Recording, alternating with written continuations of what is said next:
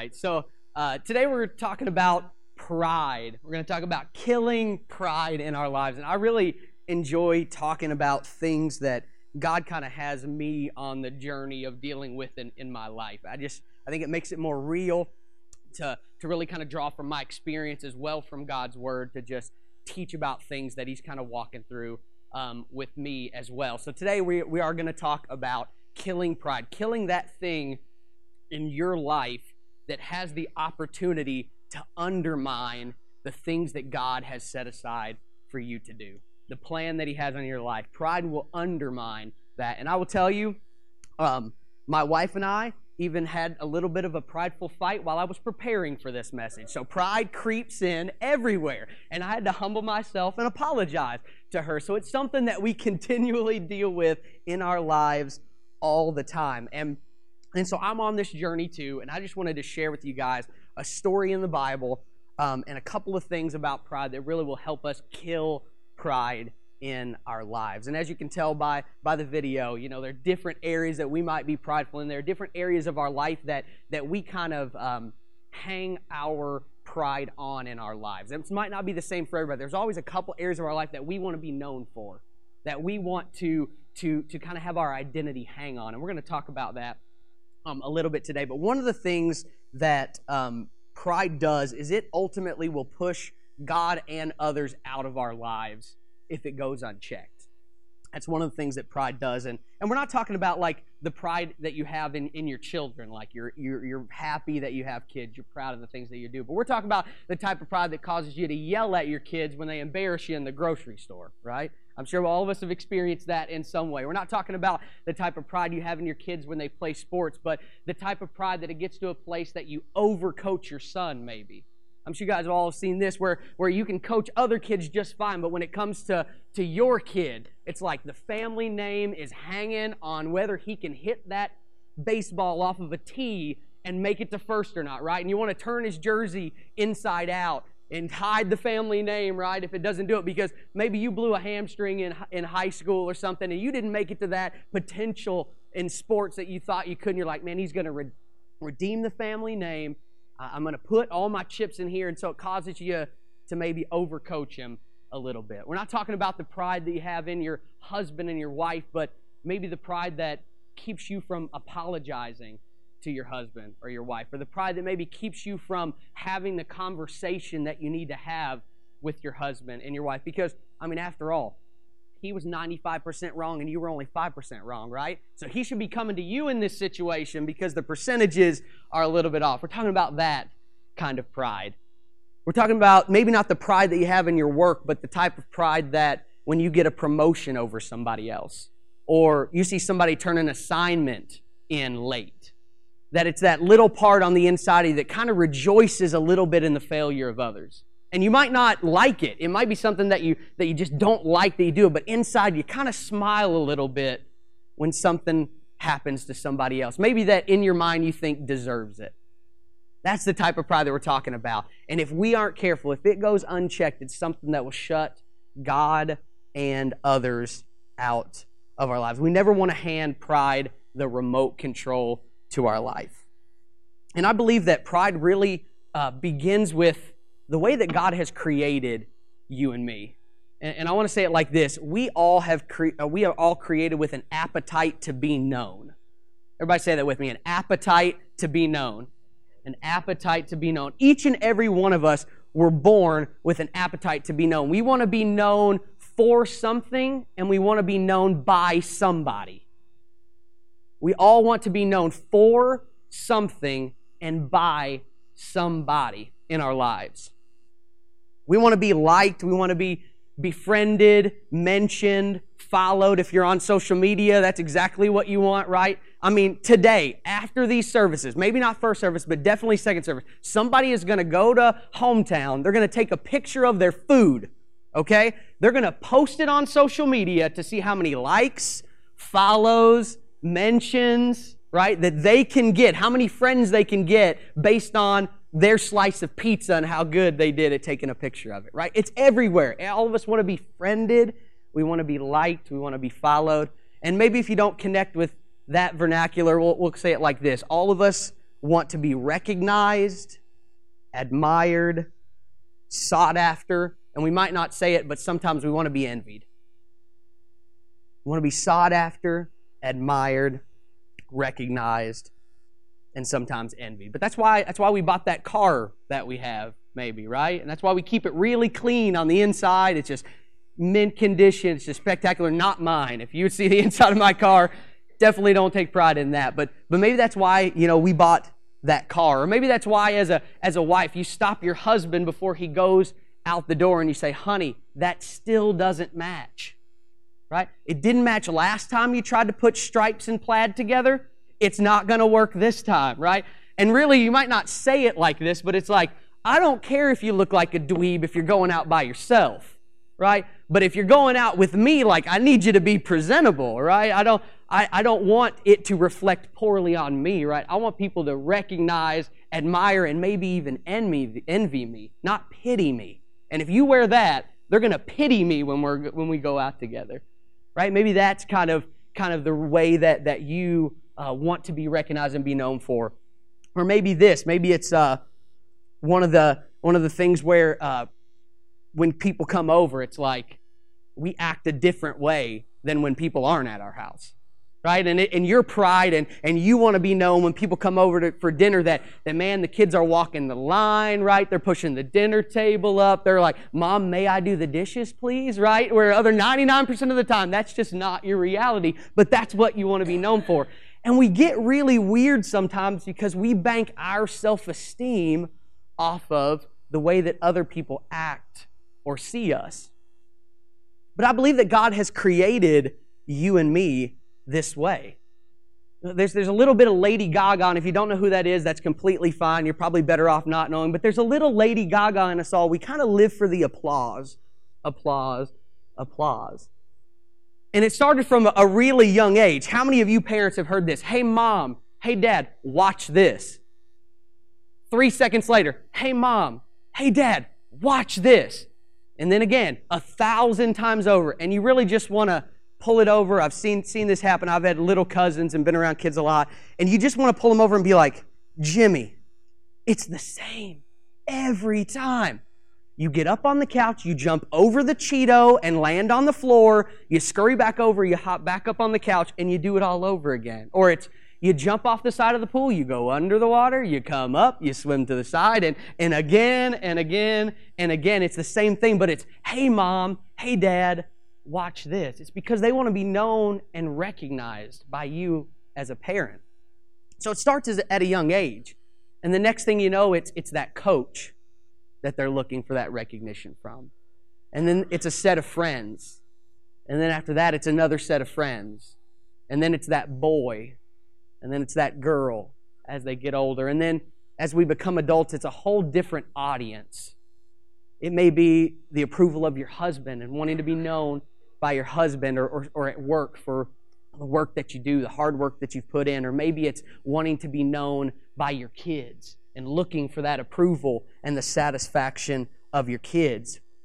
And I believe that's the way that God created us, but I think we have to look at it from a standpoint of whose applause are we listening for?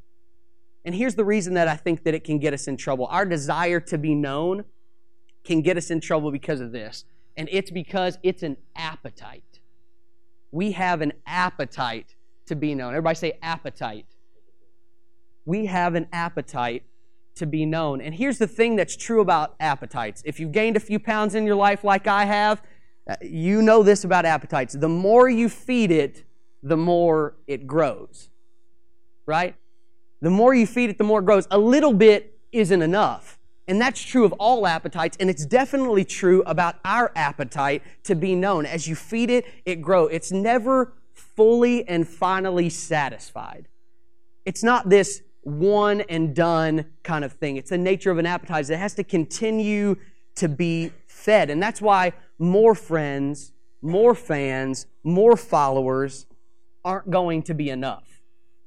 Right? The thank yous and the appreciations and the accolades and the recognition that we get that we so desire, that God created us to want to be known, will never be enough the more that we gather friends and fans and followers. And so if that appetite's going to keep growing and it gets the opportunity to become an unhealthy thing, we have to begin to look at this from a different standpoint. And so here's kind of the tension that we're going to talk about, is just kind of a statement that kind of brings us to a head of what we've talked about so far. And then we're going to dive into a story in the New Testament about John the Baptist. And we're going to learn a little bit about how he dealt with his knownness, because he was very well known. And we all want to be known, but how do we deal with that? How do we keep pride from getting a foothold? How do we kill it before it undermines the good things that God has for us to do? So here's the statement right here.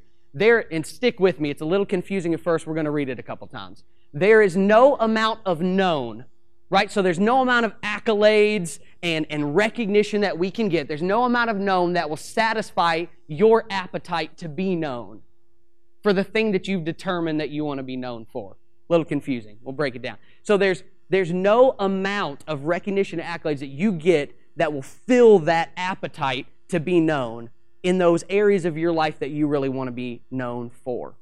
So for me, in my life, have taken a lot of pride in the work that Jerusha and I do as videographers, the work that I do here at church, the creative things done. These are things, the outdoor lifestyle that I live with hunting and hiking and all the outdoor stuff that I love to do. Those are the things that I've taken pride in. Those are the few areas of my life that I want to get recognition and accolades in. I want to put in the hard work and kind of get to the top in those fields. That's why I shoot videos. We submitted some to a film festival that's going to debut this year. Like, those are the areas in my life, the few things in my life that I want to be known for. So I have to put that into perspective. There's no amount of recognition that will fill that appetite to be known in those areas of my life. So what are those areas in your life? Just think quietly to yourself. What are the things that maybe you have hung your identity on in your life that could possibly allow pride to get a foothold in your life? Just think about that for a second. Like I said, mine are my work, the work that we do here at church, the outdoor things that I do. Those are the places that I want to be known. But I have to understand that there's no amount of known that will fill that appetite in my life. It's a bottomless pit. So for whatever you want to be known for at work, whatever you want to be known for at home, as a parent, whatever you want to be known for around your friends, right? We had labels in high school. There was the funny guy, there was the party guy, there was the crazy guy, there was the guy that was always late, right? Whatever we want to be known for in our family, our friends, our work, there's no amount of accomplishment that will fill up our known bucket once and for all.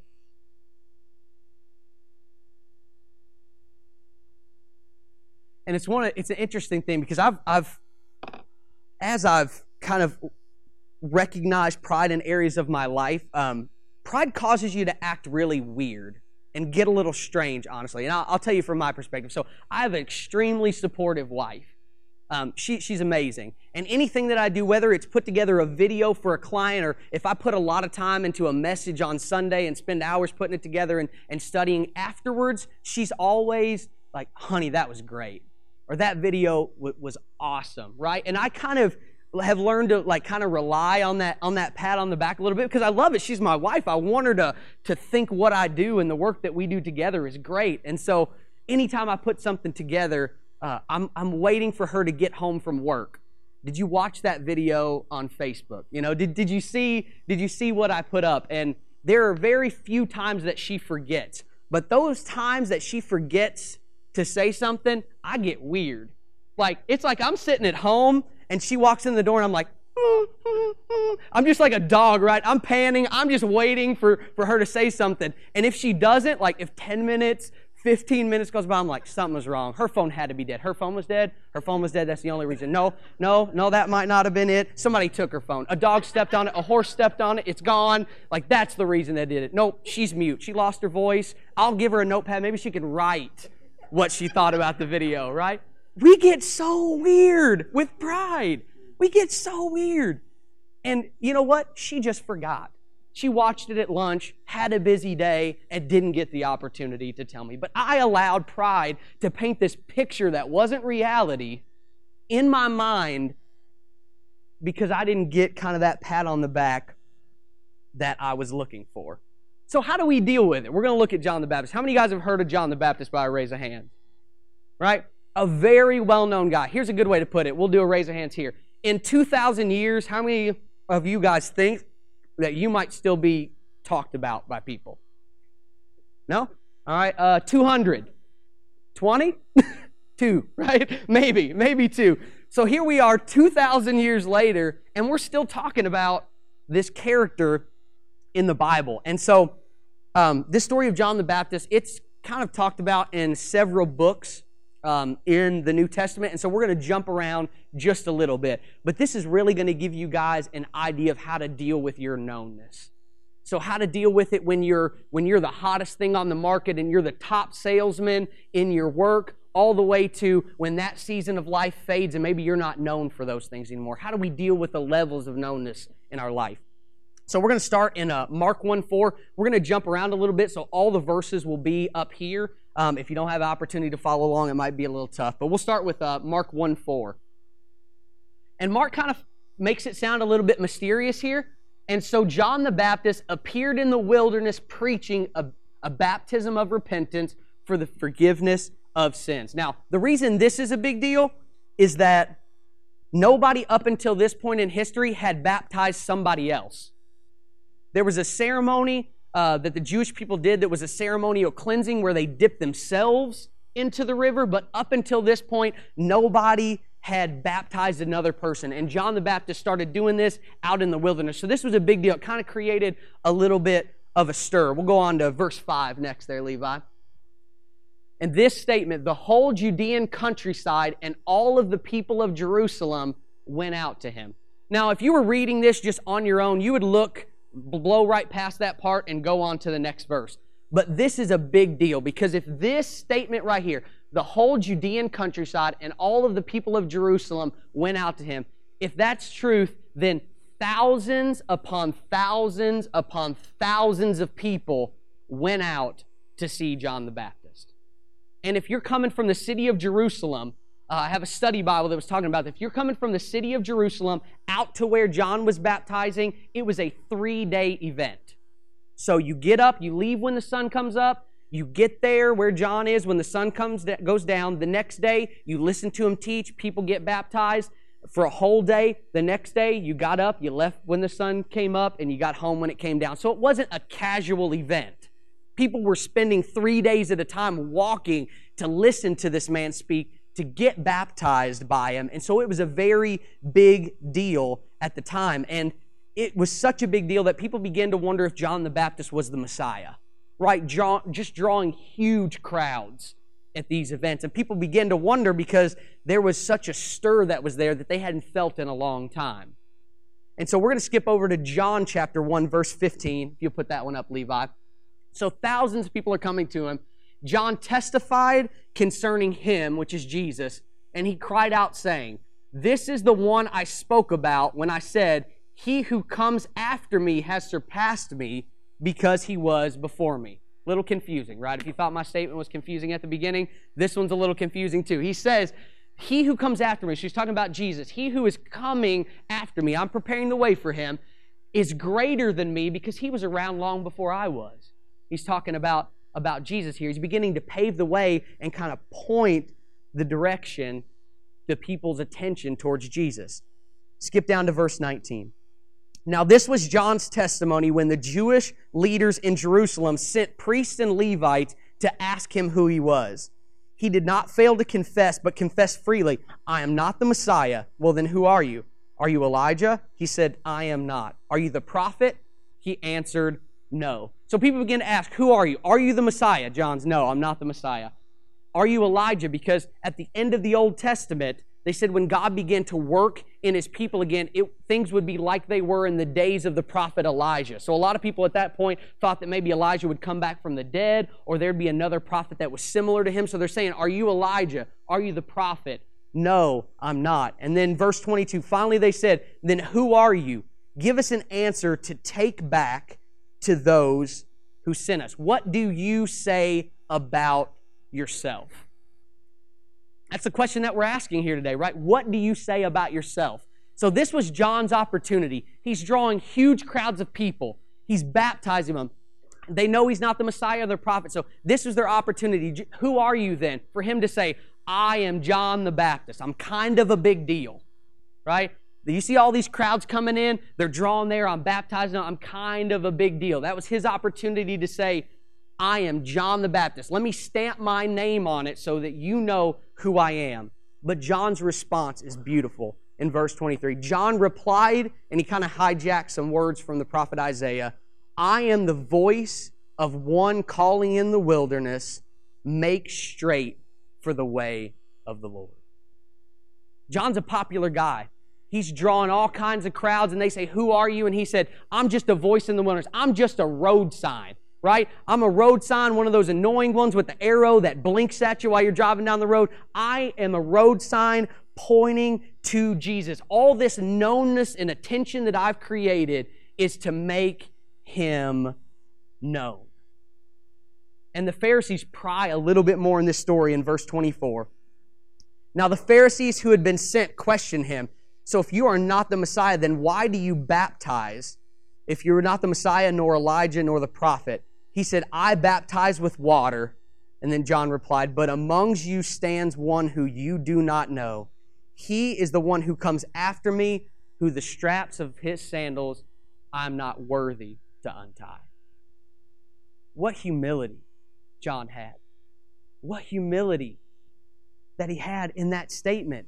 He's like this, listen, there's one coming after me. You think I'm a big deal? You think me drawing these crowds is impressive? You think I'm a big deal? There's a guy coming after me that's going to blow your minds. I'm just the warm-up band, Jack. Wait till the main act gets here. And he's pointing towards Jesus. He had a ton of attention, an opportunity to stamp his name on something. And he's saying, there's one coming after me that I'm not even worthy to be a servant. I'm not even worthy to untie sandals. We jump down to verse 29. This was the next day. The next day, John saw Jesus coming towards him. And I assume here, John's in the middle of teaching. He's got a crowd. It was day after day after day that these people were coming. The next day, John saw Jesus coming towards him and said, look, the Lamb of God who takes away the sins of the world. Pointing to Jesus as he walks up. Drop down to verse 35. The next day after that, John was there again with two of his disciples this time. So just like Jesus had disciples, John had some followers, some people that helped him out. And again with two disciples. And when he saw Jesus passing, he said, look, the Lamb of God. And when the two disciples heard him say this, they left and followed Jesus. Right? So John's doing his job. He sees Jesus again. Look, the Lamb of God. Look, he's just pointing. And two of his disciples that were with him from the beginning, that were helping him out, took off after him. They're like, listen, this is the guy that comes after you, but he was here before you and he's greater than you. If all those things are true that you told us, then see ya, wouldn't want to be ya. We're following that guy over there. And you would think at this point, because if they followed Jesus, they had to unfollow John, and that's got to sting a little bit. Right? Have you guys ever been unfriended on Facebook and you're like, man, what did I do wrong? What was that all about? But it had to sting a little bit. And you would think that at this point with John in this story that he would maybe start getting concerned a little bit. I'm losing followers. I'm losing the people that are coming because I'm teaching and I'm baptizing. I'm losing a little bit of that. But what we're going to see in this next portion is it didn't bother John all that much. But it bothered the people that followed him, his closest friends, more than it did John. And so we're gonna pick up in John chapter 3 where his friends are kind of trying to encourage John a little bit, kind of pat him on the back and like, man, this thing's falling apart. We're just going to try to encourage you a little bit. John chapter 3 verse 26, he said, Then they came to John talking about his closest followers and said, Rabbi, which is a term of respect and endearment, the man who was with you on the other side of the Jordan, the one that you testified about, look, he's baptizing people. Like John, he's baptizing people over there. Like, that was your gig, right? That was what you did. You're John the Baptist. He's Jesus we don't even know he doesn't have a title, right? You're John the Baptist. Like, God, I can hear the conversation. Like, we need to step up your game. Like, maybe we can try a double baptism, maybe a triple if we can get 3 people. Oh, I got it. What if we build a portable baptismal, right? We bring it closer to the city So it doesn't take 3 days for people to get to us. There's got to be a way that we can step up our game and get your accolades back, get your knownness back to these people. And John's response is huge. John's response is brilliant and powerful. And I want you guys to pay attention, because this statement that John makes right here, if you're the top dog in your sales department, if that's what you've decided that you want to be known for, God's gifted you to do that. If you, whatever you want to be known for in life, if you're at the pinnacle, you're at your prime and you're just killing it in life, and it's going to teach you how to take all those accolades, maybe the best looks and the best mother of all time, right? Those moms on Facebook that post all that stuff, and they do videos on like how they, raise their kids and stuff like that. Whatever area you're at in life, if you're at the top and you're just killing it in life, it's going to teach you how to deal with that and not let that go to your head and undermine God's plan for your life. And then reversely, maybe those days have kind of come and gone a little bit for you. Maybe you're out of kind of that work it, kill it at work, be the best in school, be the best at your job. Maybe you're out of that and you're in a different season of life. It's going to teach you how to hold on to the right things, because that season is going to come. Life is ebbs and flows, and I'm not always going to be the best in my craft. There's going to come somebody that's younger than me, that's better than me, and it's going to teach me how to hang on to the right things, so when those dips in life come and those phases in life come, that we're not holding on to that image of what we thought that we were. It's going to teach us how to deal with both of that. So let's go down. John chapter 3, verse 27. I love his response. To this, John replied, "A person can only receive what is given them from heaven." So here he is. His disciples are freaking out, right? We got to do something. We got to step your game. And John says, guys, I can only receive what's given to me from heaven. And you yourselves can testify that I said, I am not the Messiah, but I was sent ahead of him. What's John saying? All this attention that I have came from God. Every bit of the crowds that I was gathering, the things that I were doing came from God and were for God. And so when God placed those things in my hand, I give Him glory and I don't freak out about it. And when that season of my life comes and goes, I don't try to hang on to it and I don't freak out about it, because it was from God and it was for God. Amen? It was from God and it was for God. All of my knownness is a gift, and I won't make the mistake of thinking that it's all about me. That was John's attitude. All my knownness, all that attention was a gift, and I won't for a second think that it was all about me. And then John in verse 30 says that big statement that we all have heard. He must become greater. I must become less. So what this means for us as Christians is that our knownness is to make Him known. Period.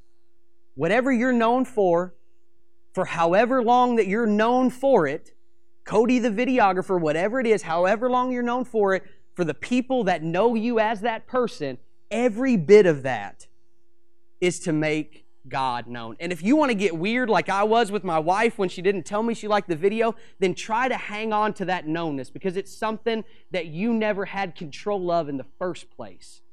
Because every gift, everything that I can receive is a gift from heaven. The family that you were born into, no control over that.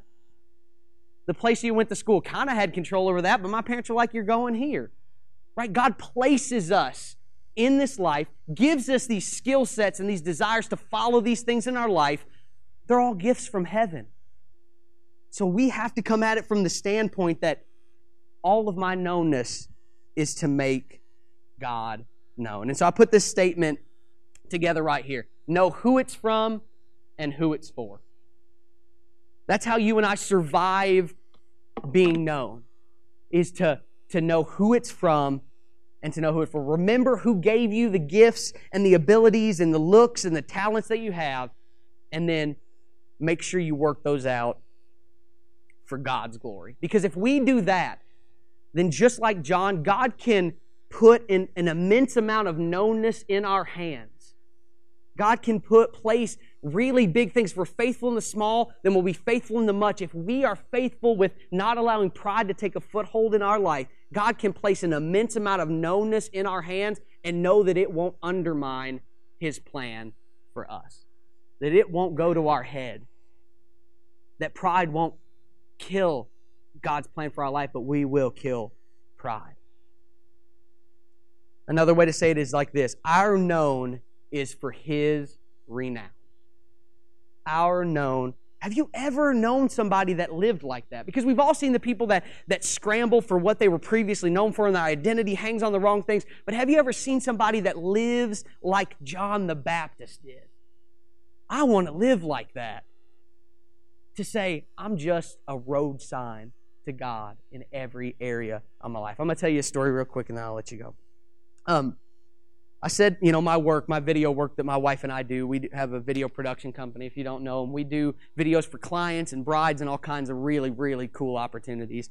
And I remember once there was this bride that contacted me, and I don't get nervous too often because a lot of the people we're dealing with don't know much about video, right? They know they want a video and they might have an idea of what they want, but I have way more knowledge about video than they do. That's why they're hiring me. But this particular bride that hired us went to school for digital broadcasting and video production. So first and foremost, I'm like, oh man, I didn't even go to school for video production and video. Yeah, I didn't even go to college for it. So automatically, I'm like kind of on guard a little bit. And she's like, it's really important. We're from Chicago, getting married in Indiana. Can we, do a video chat, a FaceTime? And I said yes. And she laid out very, very, very specific things that she wanted. To the point that I was a little bit worried that I was not going to be able to provide her with what she wanted. She would send me videos, other videos that she'd seen. I really like this. And I would love to see this in there. And I really like how clean this video is. And she was just really, really set on what she wanted. People only get married once, right? So for me, I'm like, if I mess this up, we're done, And so we, back and forth the contact, and I was really nervous about it. And I even shared with Jerusha, I'm like, I'm a little bit nervous about it. But we went and we shot. They were a super nice couple, but just really high standards. And we got back. I put it together, and I thought it turned out fantastic, right? I was kind of patting myself on the back. I'm like, that's a good video, that's a good one. And some time passed, and I sent it to her, and kind of like what happened with Jerusha earlier, they were gone on their honeymoon when I sent them the video, right? So it sat there for a long time without a response to me, right? And so I showed Jerusha, and just in the fashion that she is, that's great, honey. That may be the best one that we've ever done. And I appreciated that, And then I would show my parents and some other friends of mine, that's a really, really, really good video. And I appreciated that. But who did I want to hear from? I wanted to hear from Casey, right? The girl that hired me to do it, because she's who I did it for, right? Everybody else, the other, comments and stuff, it meant something, but I wanted to hear from her, and I was getting a little nervous because I hadn't heard from her in a couple of weeks. And she was like on top of her email game. Like I would send it, and in 10 minutes she's replying to my emails, but it was like crickets when I sent her the video. But I wanted to hear back from her because she is who I did it for. And so some time, kind of went by, and I was a little bit nervous. And finally I get some emails back from her. And I think I might have a couple today. If I can find them here. Let's see if we can put one up. Put that first one up. I think it's just number 1. Oh, yeah, there it is. All right, so this is the email that I got back, right? Every shot was perfect. The slow-mo of the guys walking, the car shots, everything. All my coworkers are currently crying and in love with the video. They said it's the best that they've ever seen. Thank you guys so much. I've shared it to Facebook. Just beautiful. And then the second one, she responded again because I was a little slow. Oh, this is all just a dream. I can't get over how amazing it turned out. All of our ideas that we discussed just worked so well and felt so natural. Thank you guys for bringing our dream video to life. We'll keep our eyes out for it in the mail. And this means a lot to me, this email, because she had high standards, and she was who I was creating that video for. And I thought, what if this was our perspective as believers? That God is who we're living this life for in everything that we do. That we check, is God truly pleased? Right? We check our inbox to see, is God pleased with the way that we're living our life? Is what I'm doing pointing to Him or pointing to myself? And so what does this mean for us as believers? And then I'll pray. Practically, this means that you and I get up every single day and we kill it. We outwork them, we outsell them, we outstudy them, we go to school, whatever season of life we're in, we get out there, we give our best, we develop the gifts and talents that God has given us, and when we get home, we sit back and we listen for the applause of heaven. Right? We take all the others. Drusha said that video was great. I appreciated it, right? You're people you want to be known by, and that's not wrong, but ultimately, whose applause are we listening for? What audience are we living for? And it should be Him. And in the end, the New Testament writers tell us that we will hear, "Well done, my good and faithful servant." You killed it. Let's kill pride in our life and be a beacon and a road sign that points to God in all we do. Amen? Let's pray. God, we thank You so much that You are faithful to Your people. You know us the best, God. You designed us a certain way, Lord. You know how we think. You know how we tick, Father. And as we go through this life, I pray that we would be reminded who gave it to us, who it's from and who it's for, and that we would just pour out our lives as an offering to You, God. That we wouldn't get caught up in the rat race of life, and we wouldn't get caught up in being better than somebody else, but we would just live our lives to the best of our ability, following You, guided by Your Holy Spirit, and then at the end of the day, we would just sit back and listen to what You have to say about us, God. God, we desire to live like John the Baptist lived, to be road signs, and that to understand that our knownness is to make You known. Our known is for Your renown, Father. God, we thank You for Your faithfulness to Your people, that You are with us every day, and Your mercies and grace are new every single morning if we choose to walk in them, Father. God, You are great. You are worthy. You are an audience, the audience of one, as Your word says, that's worth us living and pointing towards in this life so other people could experience You the way that we've experienced You, and we can live a fulfilled life. God, I pray that this is not just something that we hear, but we begin to evaluate our lives, that whatever season that we're in, and we begin to just look at it through the lens of, am I pointing people to You? We give You all the glory and all the praise in Jesus' name. Amen.